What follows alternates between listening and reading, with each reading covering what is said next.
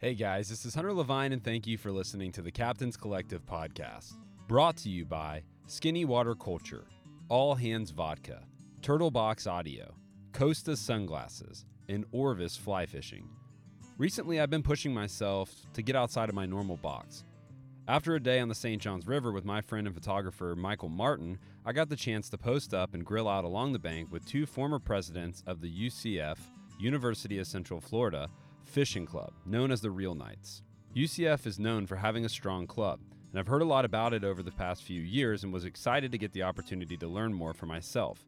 In this podcast, we dive into all the ins and outs of collegiate fishing clubs and how they can make an impact in the lives of others through coaching, connecting, and charity work. We hope that you enjoy our time together. Thank you for listening. This is the Captain's Collective.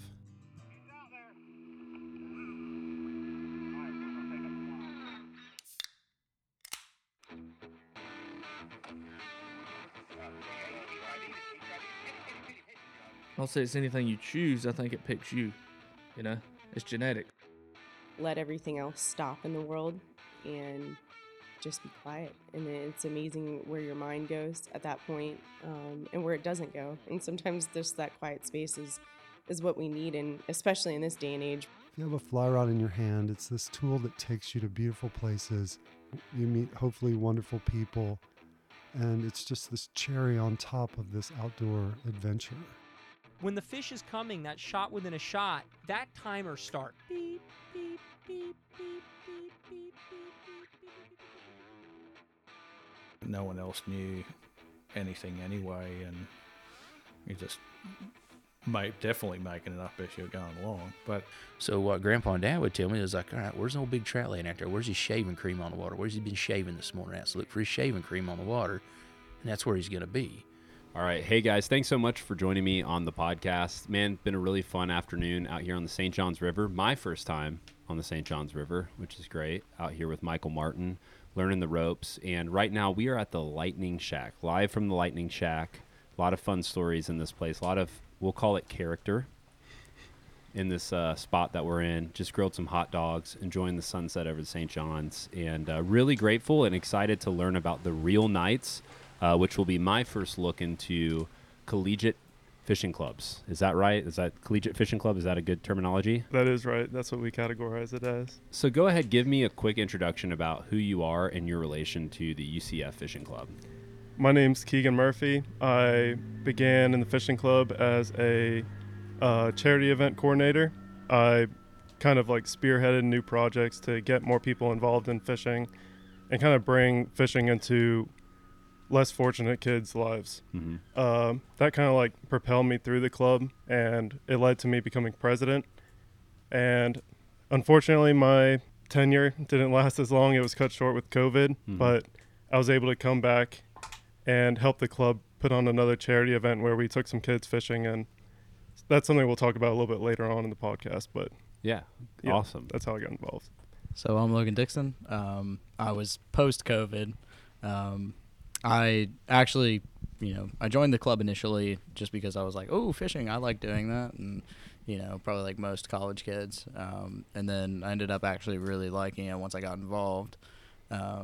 It turned into really just a love affair, and I ended up being vice president for my junior year. And then my senior year, I ended up taking presidency. And, we did a lot of really, really cool stuff when I was president. So I was really proud of that. And, again, stuff we'll talk about. Yeah, so we're talking about presidency. We're talking about fishing clubs. Give us the rundown for those of us who don't know much about really kind of everything that goes into these college fishing clubs. What is a college fishing club? How long has the UCF one been going? I've been told it's the largest in the world, maybe. You could say that. America? UCF's pretty big. We have about 70,000 students, maybe a little bit more now. And all a part of the fishing club. All a part of the fishing club, yes. No, give us a rundown. Like, tell us the history, the kind of for those who don't know much about it. Well, the fishing club's really meant to make UCF a smaller place and bring people, like-minded outdoorsmen, together. It's not just necessarily a fishing club, but more of an outdoors club. People who enjoy boating, going to sandbars, hunting, fishing, all the above. It really helps UCF feel like a smaller school than it actually is. We're basically a little city, and people come from all over the state, and they don't really know anybody else, but we all kind of have like that same common love for getting out there. And Yeah, no, I really think Keegan nailed it on the head. Like, if I could run it up in one sentence, it'd literally be that. Like, it just makes UCF feel like a smaller place. But, it's also more than that, too, because, when you have more hands, it makes light work. And, when you have light work, you're able to get, like, really meaningful things done. So whether that be through what our partnerships are, planting mangroves, making oyster reefs, like, that's all really important to us. But also having a good time and, meeting a bunch of people, and just like what he was saying, where you have, either people that love to duck hunt or anything. It doesn't really matter because they're all welcome. Like, it's really a great place. And, I suppose that's the pretty good synopsis. Well, let's talk me through this. I think this might be helpful, but let's say, okay, I'm a freshman. I'm coming into UCF. You guys have a table, Instagram. How do I find out about you? So, as an incoming freshman for myself, I actually chose to come to UCF due to the fishing club. It showed up on my Instagram Explore feed, and I was accepted to FSU, UF, and UCF really had that differentiating factor. It had a large fishing club that seemed well connected with some reputable brands. During my tenure as president, we would also set up booths to try to, gain attention to freshmen during orientation days. And I would set up a little fishing rod with a little Costa pendant taped to a $1 bill, and I'd reel people in, just walking by the student union. So so do a little bit of table. You chose it because it had a large fishing club. What's large? How many people is, like, if you had to just kind of ballpark it? Coming in, my freshman year, we had about 180 members, which was the largest. I know Colorado Boulder's fly fishing club's pretty large as well right now. It's about 120 out there, but it's pretty substantial. I know going into COVID, it kind of hurt. Really hurt. Yeah. Logan can talk a little more on that. It hurt recruiting and keeping people involved in the club, but talk me through this too, just because I'm trying to get the full picture here. All right, I'm a freshman. I come, I see your booth, I sign up. You throw me in the basement, you spank me with a paddle, you brand me with a fish hook. Now I'm a part of the club. Okay, 180 people. What types of activities, what does being a part of the club mean? It means, I guess, that you're cool. I don't really know what it means. It means that you're cool. It means that you like the outdoors. But what do you do? It depends because, you tailgate. That's always a given. You come out here, you camp. That's, again, just one of the traditions that we always do.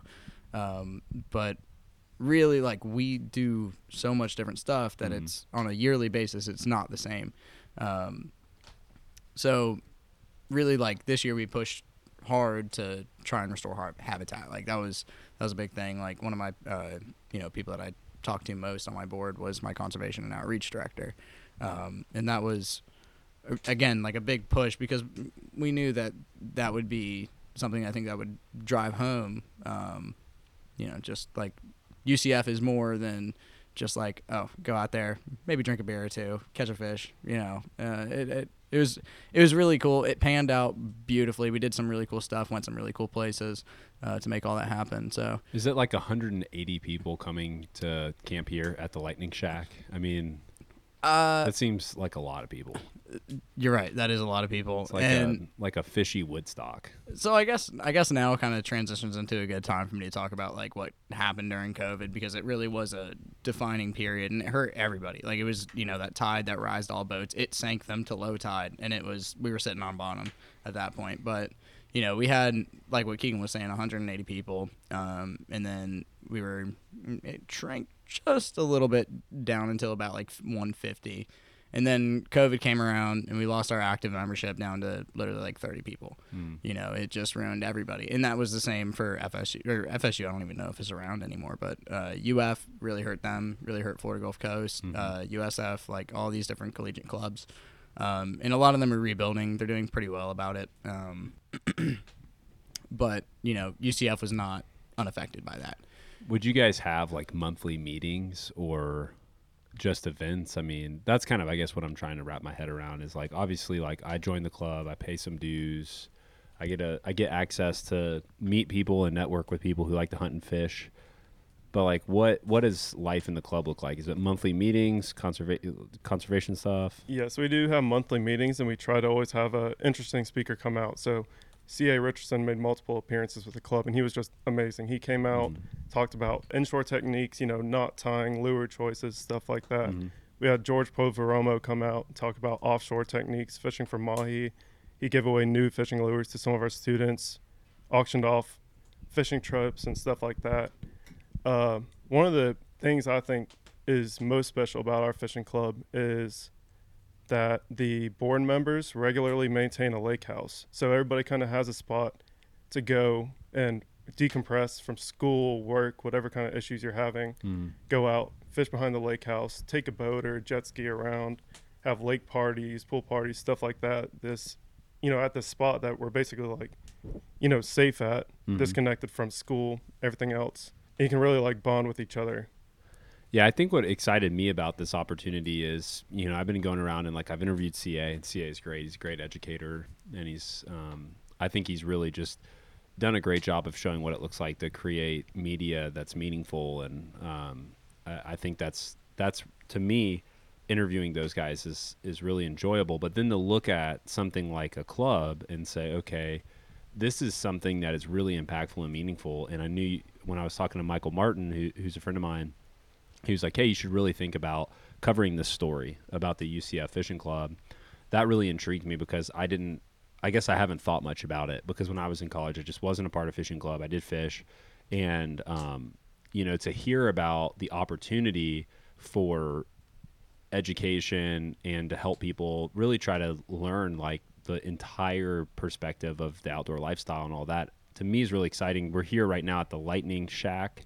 And Michael was telling me earlier when we were running around, he was showing me the river, that a lot of people will join the club and not have boats, and that that you would shuttle people out here and just try to help people get on the water, because there's always this weird tension in the outdoor world where people love to do it, to fish and to hunt, and they want to share those experiences, and at the same time there's a part of them that doesn't want too many people to do it. And then you kind of have these clubs where you're trying to help pass the torch and help people have access.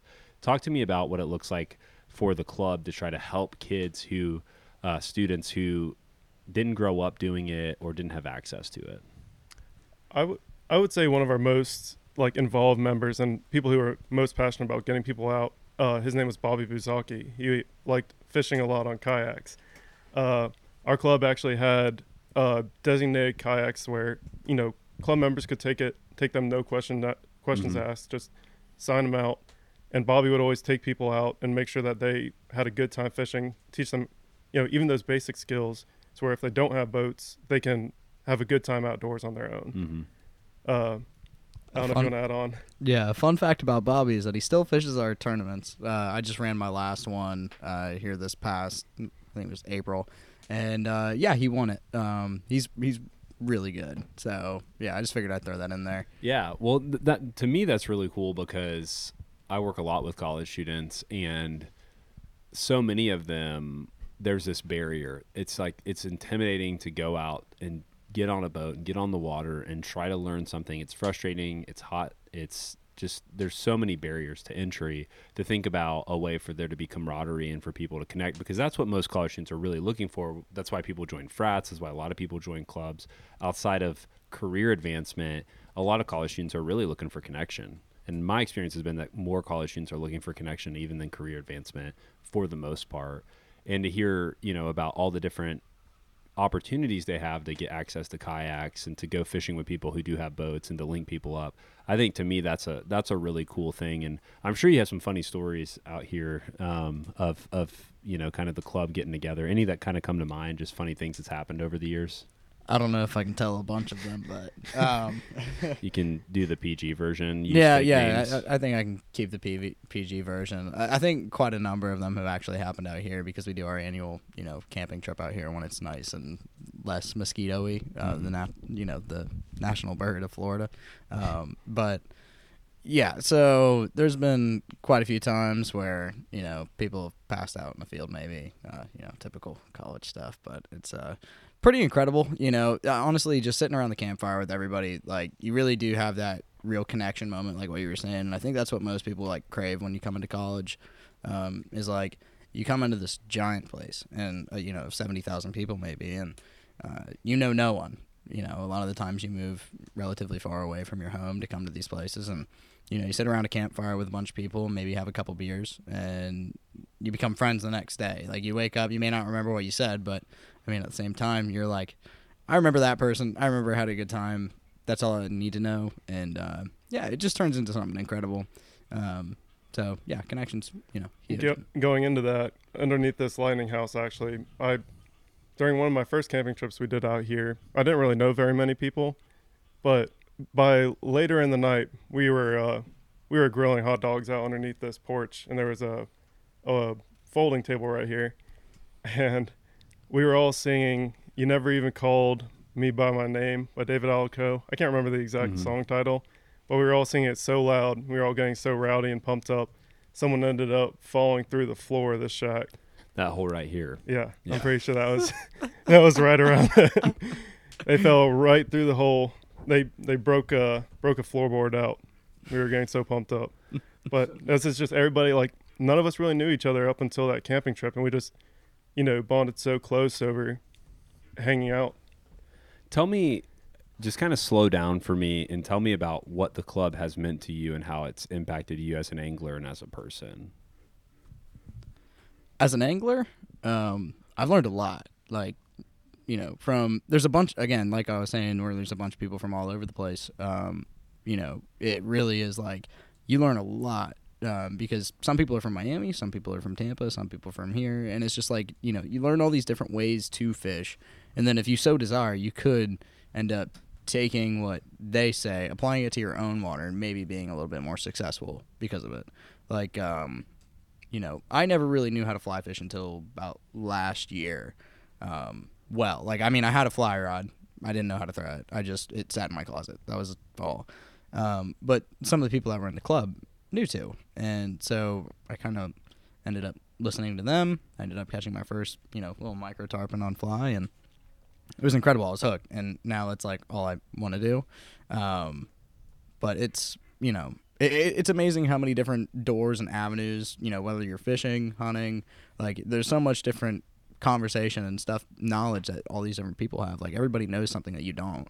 And so you put that all together, and then you become a better fisherman, not even because you went out and fished, but because you listened to what the other person had to say, applied it to what you know, and then you did better because of it. Slow me down just for a minute, because UCF, for people who aren't from Florida, UCF is in Orlando, Florida.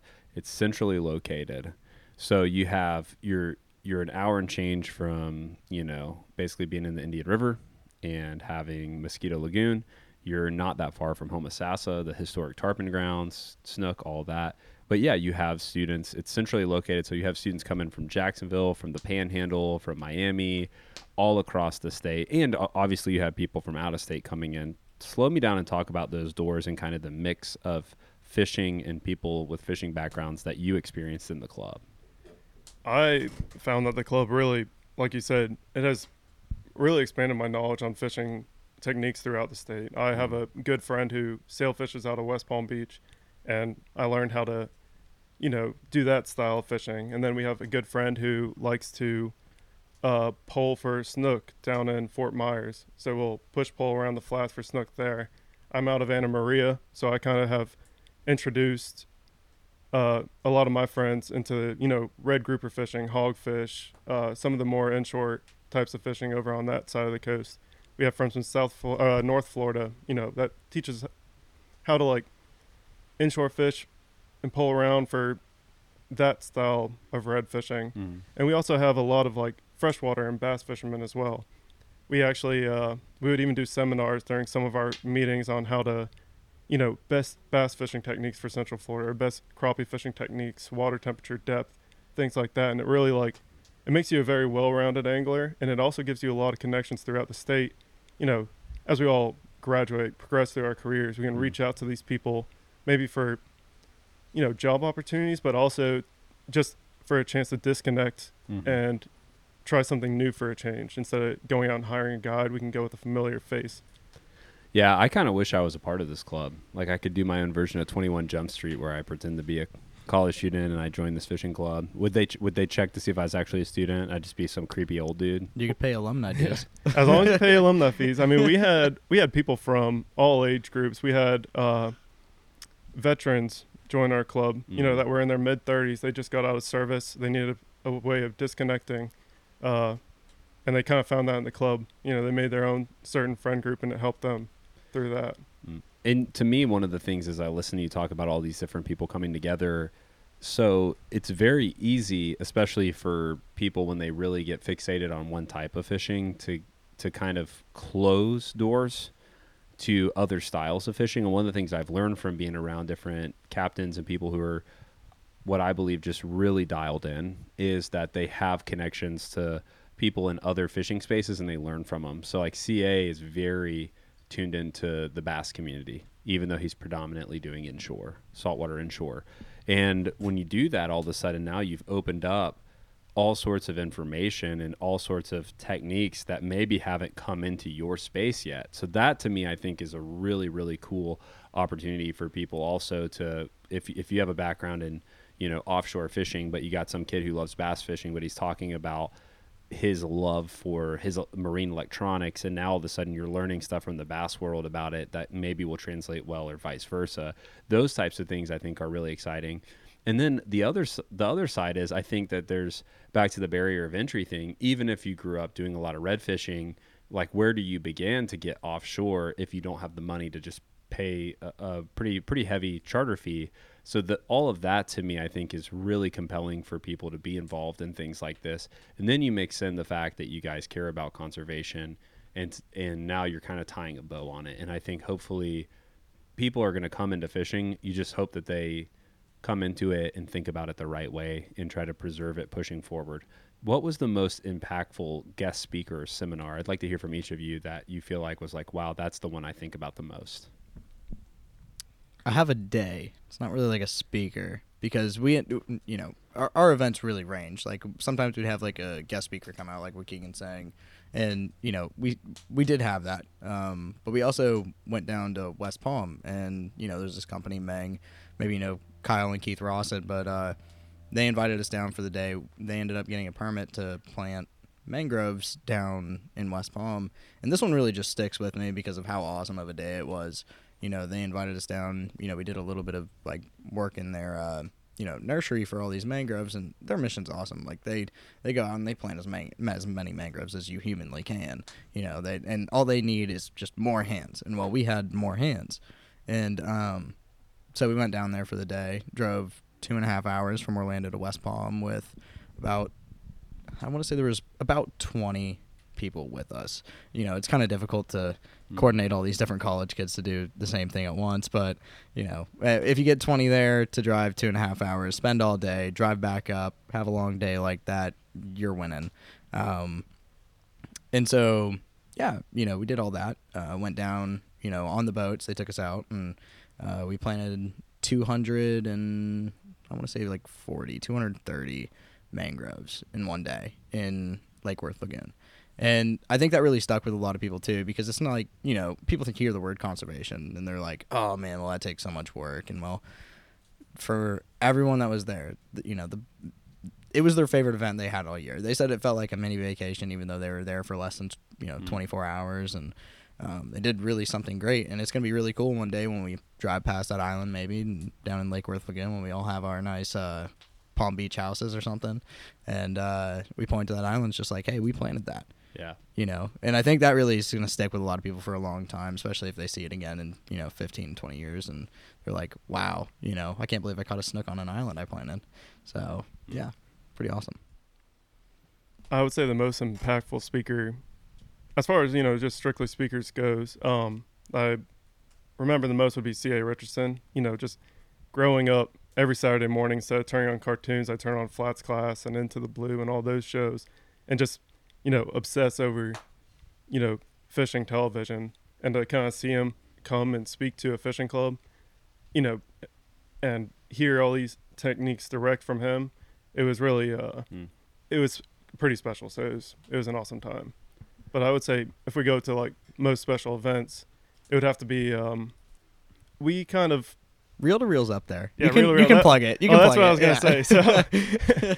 So you know, kind of going back to how you were talking about all of us pull together all these techniques, and we kind of like make one big, you know, like fishing being kind of like the UCF Reel Nights. I kind of saw that potential whenever I was a junior in college, and I reached out to I was a sophomore. I reached out to the then president, and I was like, you know, why don't we kind of like get a bunch of resources together, gather up fishing rods and gear and stuff, and go down to Belize and donate these fishing rods to some, you know, people in need, teach them techniques, how to use them and stuff. And, you know, it'll be kind of like a Philanthropy. Yeah, I got you. Yeah. Philanthropic. Yeah. I tried to, you know, coordinate the logistics and Yeah. stuff, and it really just was not possible with the Belizean government. But I ended up speaking with the event coordinator for the Boys and Girls Club of Central Florida shortly after that fell through. And I kind of came up with an idea on how we were going to teach 50 kids, underprivileged kids, how to fish.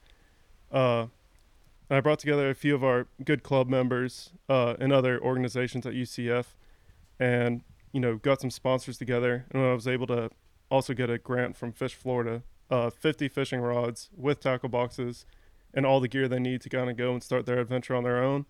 And we went out there, taught the kids how to tie knots, the importance of conservation, biology. I had a FWC officer out there, John Auber. He's a great guy. He brought out a truck and had all the cool gear the kids just like loved. And we just had a great day with a lot of kids catching their first fish. COVID ended up making that event fall through. We ran it 2 years in a row to begin with, 2019 and 2020. And just now in 2023, I got back together with Logan, and he wanted to kind of do like one last hurrah, you know, as president. It turned out fantastic.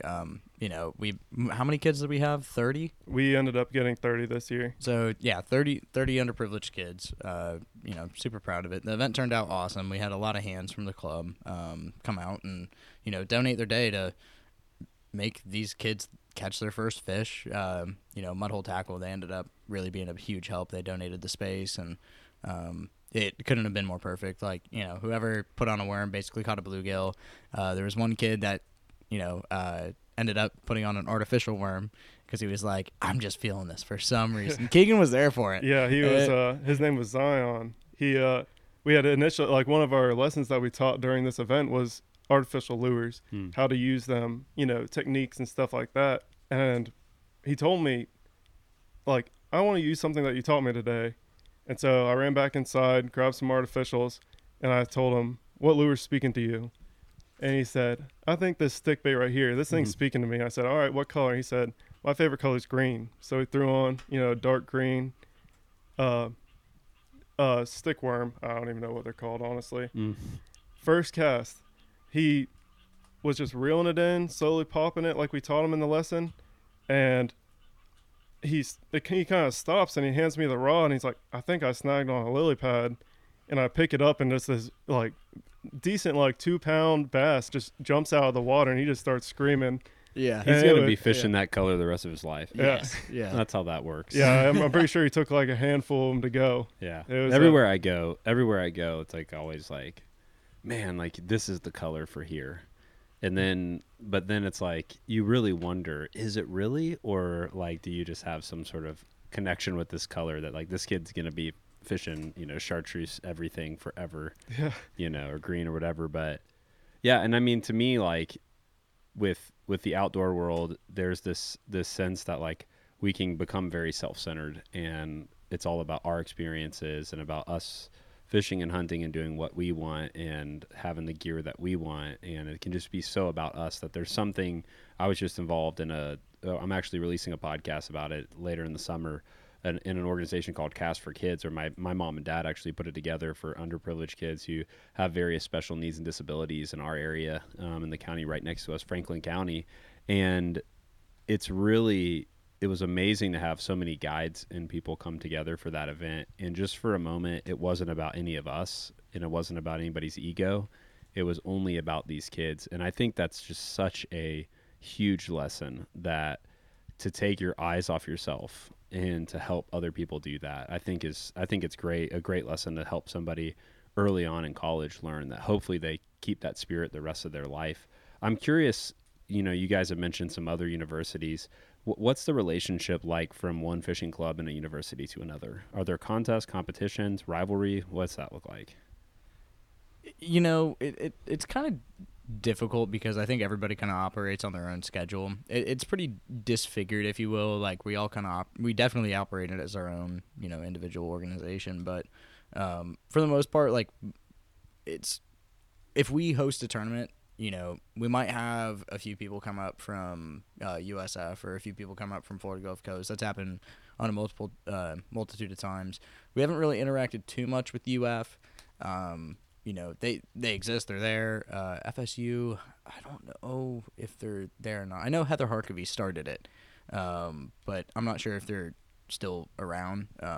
But again, it's on a very here-there basis. We tried putting something together with the UF Fishing Club, poking a little bit of fun on them on Instagram one year, and it got into talks, but it didn't make it out of the chat, unfortunately, and we were really hoping to, because, well, the more the merrier. Like a little tournament, maybe. Yeah, it was a versus tournament, but yeah. One of my favorite tournaments I've competed in was actually a spearfishing tournament organized by the University of Florida Salty Gators, their fishing club.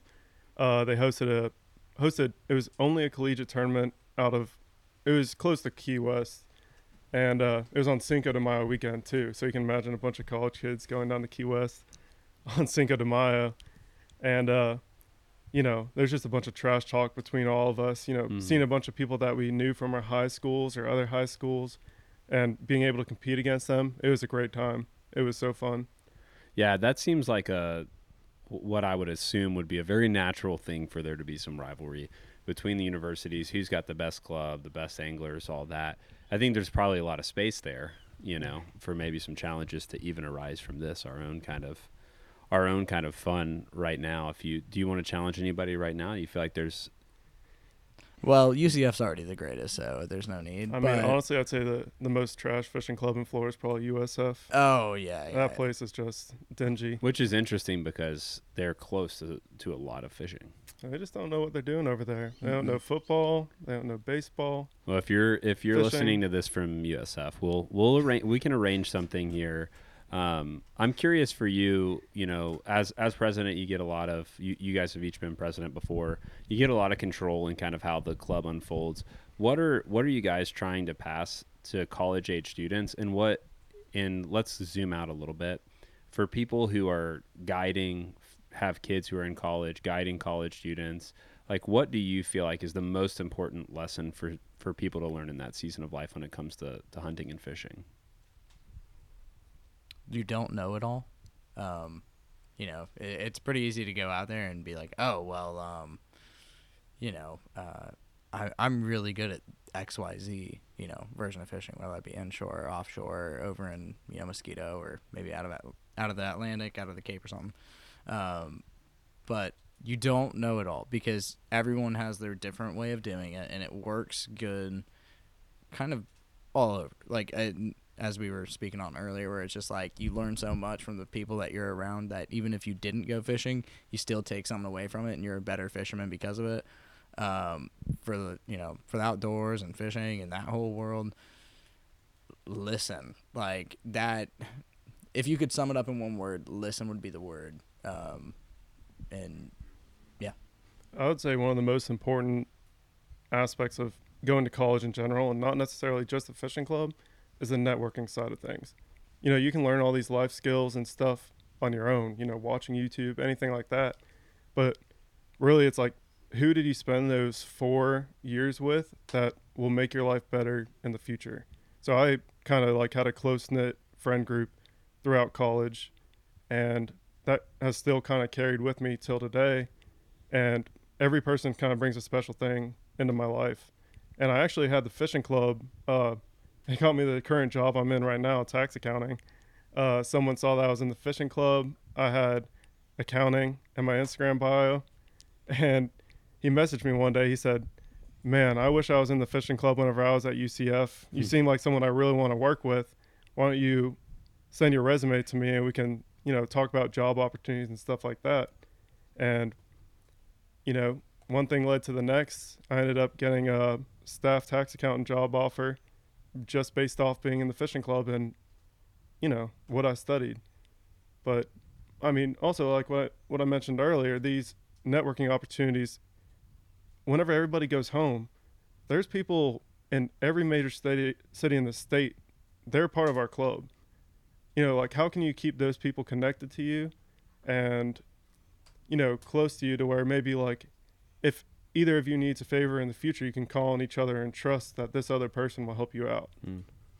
Yeah, and I think I've heard reference to it multiple times this afternoon, but just trading trips too. Like, hey man, you should come up during spring break and come spend a couple days fishing with me in my home waters. I'll show you something that I do, And to me, that's been one of the things that I've noticed over the past few years outside of fishing clubs is just that how well connected a lot of these guys are. It's not uncommon to see a really great guide have this network of hunting opportunities, fishing opportunities, and just building real relationships with people who are passionate about the outdoors, and also just knowing how to participate in that give and take and to be able to do that, I think is a huge lesson to learn at a young age would be really phenomenal, because a lot of the guys that I've been around are 50, 60, and if they want to kill an axis deer, they have a friend who can help them, and if they want to catch a bonefish, they have a friend who they can go down and hang out with. So I think there's that old saying, your network is your net worth.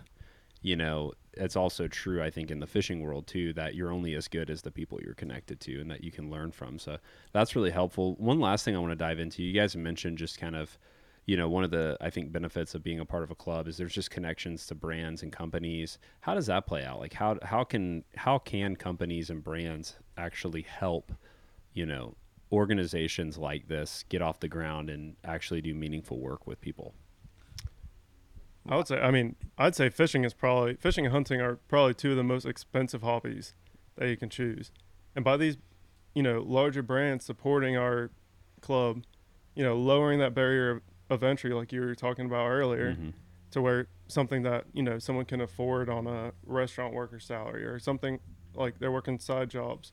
They can, buy a fishing rod, get out there and create those core memories in college that they wouldn't have otherwise, been afforded the chance to have. These brands really make that happen. Like they are that special. It makes a huge difference to us. Yeah. And one thing that, again, like this past year when I was president, one thing that I really wanted to do was, partner with these companies on like a what do they do basis. Like for Mang, buy one, plant one. I love shouting them out as they're just, great people over there. But, Costa helped out a lot, whenever there was an opportunity for us to go help out with them, they were like, hey, go work Miami Boat Show. And I was like, is this real? Like, am I going to be at the Costa booth at Miami Boat Show? That sounds absolutely awesome. Sign me up. And so certainly did. And it was incredible. Met a lot of really good people. Every time that they needed something, like at the warehouse, let's say, like something small like that, I'd bring a few people out from the club, and it was almost like a, first come, first serve. Like I'd put in the group chat, like, hey, Costa needs help at the warehouse, they'll give you something cool for coming out. And, it was just like, oh, me, like all the seagulls from Nemo, just like mine. But, yeah, no, like without any of these companies sponsoring us, literally the club wouldn't be possible.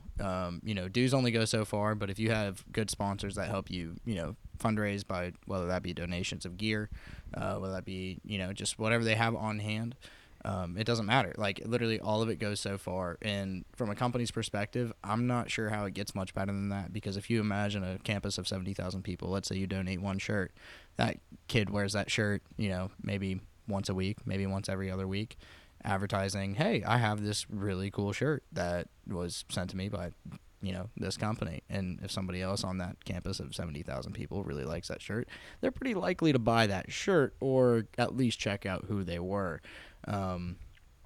And, not only that, but, from a talent perspective too, like if you're going to, look for someone to hire, like let's say you're Costa or something like that, and you want the next person that's going to do marketing or something, we know that person, and if you want someone that's going to stick with you for years, like no person better than a new grad. And, so it's a win-win all around. You can't lose when you're working with a college club. It completely changed my perspective. I'd say it's the best thing I've ever done. I'm so thankful that I ever had the opportunity to be a part of it and to run it, much less than that. So, yeah. Well, it's been really fun hanging out with you guys and just peeking behind the curtain a little bit into something that I didn't know much about, and really enjoyed it. And I hope that for those who are interested that they'll, it's really important that if you find something you love, you got to find opportunities to learn and to get out and do it. And I think, being a part of a club like this is a great way. Thank you guys for carving out some time. I enjoyed it and hope to hang out again soon. Yeah, absolutely. Thanks for having us. Appreciate you for having us. Thanks again for listening to the Captains Collective podcast. Help us out by sharing this podcast with your friends online and leaving us a review on iTunes or Spotify. Thanks for listening. This is the Captains Collective.